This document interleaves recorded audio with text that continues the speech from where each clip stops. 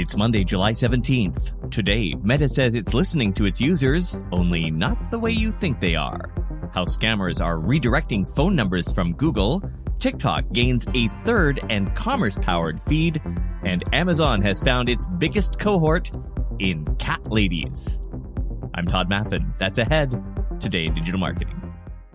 Meta may soon turn conspiracy theories into reality. The company has filed for a patent that would do what everyone has believed they've been able to do up until now: listen to users, then target them with ads.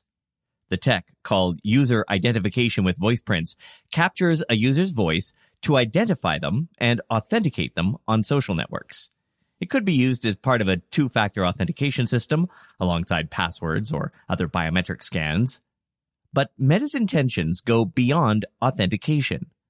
According to the filing, these voice prints could let the company provide, quote, customized content to the identified users, unquote.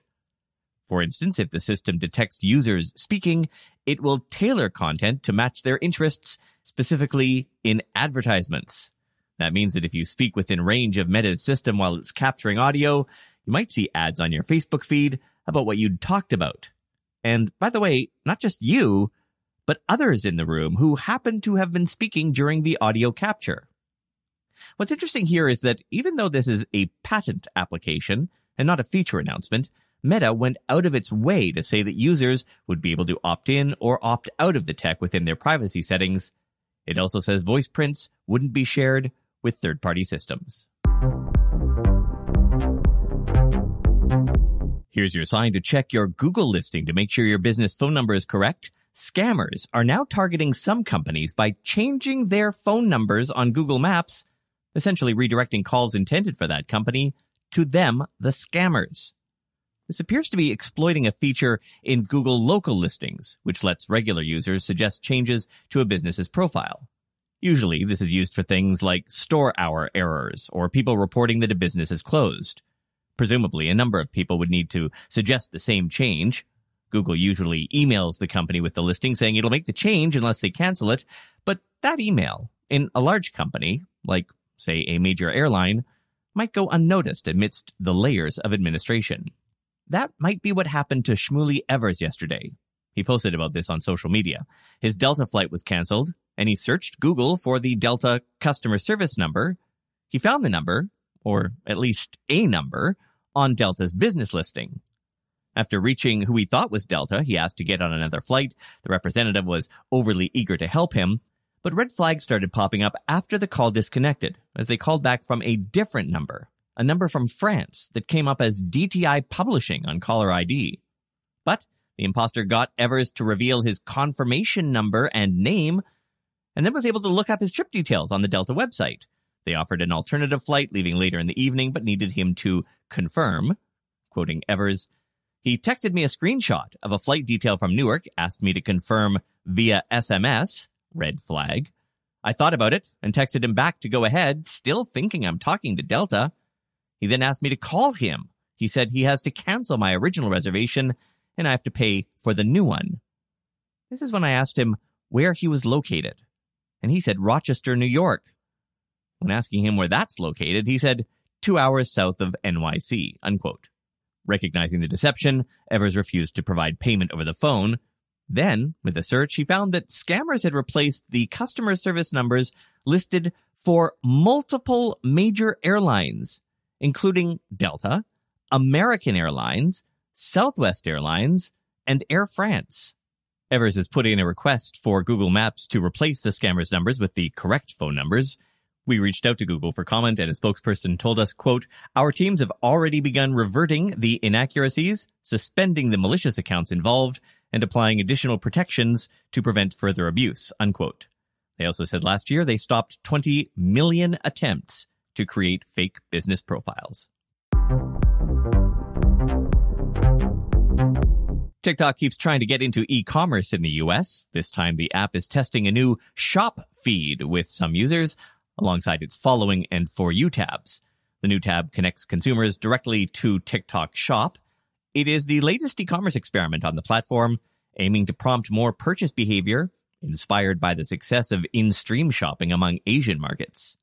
While in-stream commerce has become a significant income stream for the Chinese version of TikTok, Western consumers have been more hesitant to combine their social media and shopping experiences, preferring physical shopping or dedicated apps instead.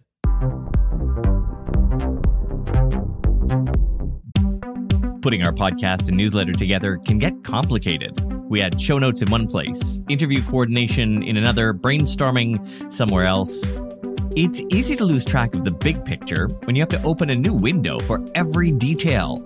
With Miro, you can bring everything and everyone together in one place, consolidate different points of view, and increase team collaboration all on one centralized board.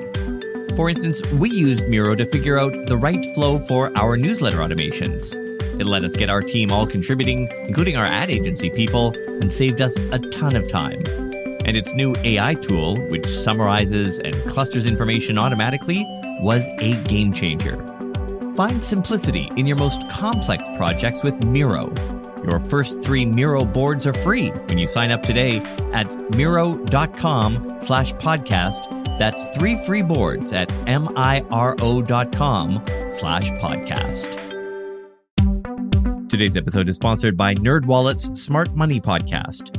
NerdWallet's trusted financial journalists use fact-based reporting for some much-needed clarity in the finance world, helping you make smarter decisions with your money. And if you like the format of this podcast, you will love theirs. It's packed with information, but it's brief. Last week, they had a great rundown on car prices.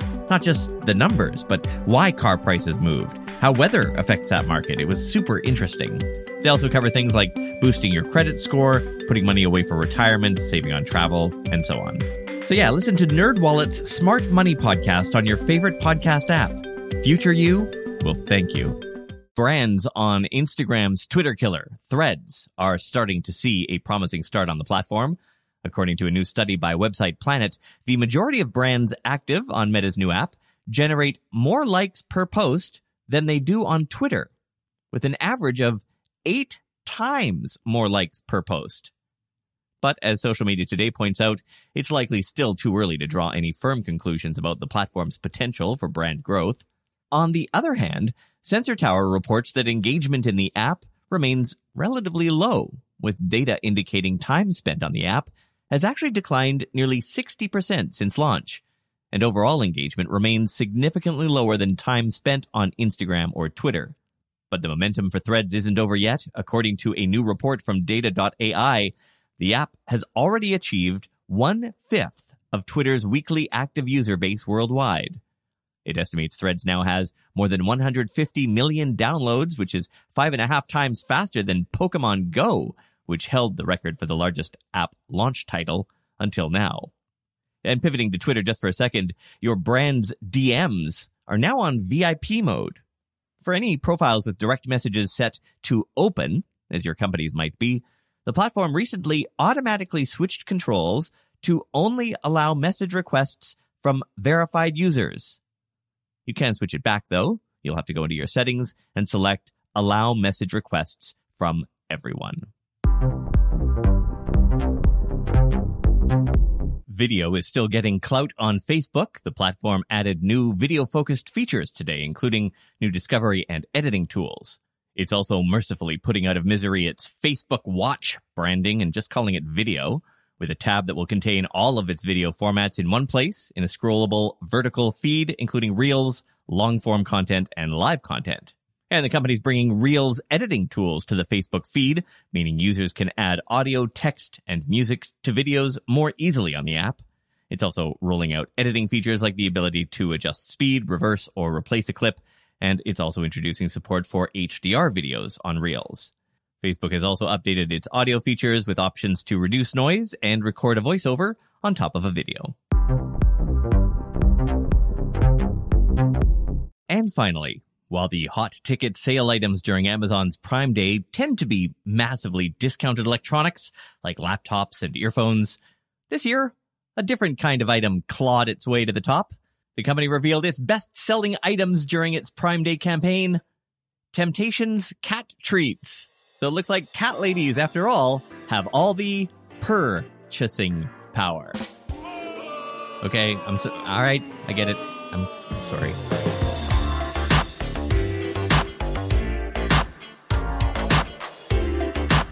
Friday was a busy day at the agency, and I also had a root canal to go through. Let me tell you, though, I will say this. The meds that they give you ahead of time, well, the meds that they at least give the anxious people ahead of time, work like a hot damn. It wasn't a sedative, per se. I remember everything. I never thought this would happen, but I actually fell asleep during the procedure. I fell asleep during a root canal for about 30 minutes, which is a lot better than I thought was going to happen anyway. But I definitely lucked out. I'm Todd Maffin. See you tomorrow. You and me.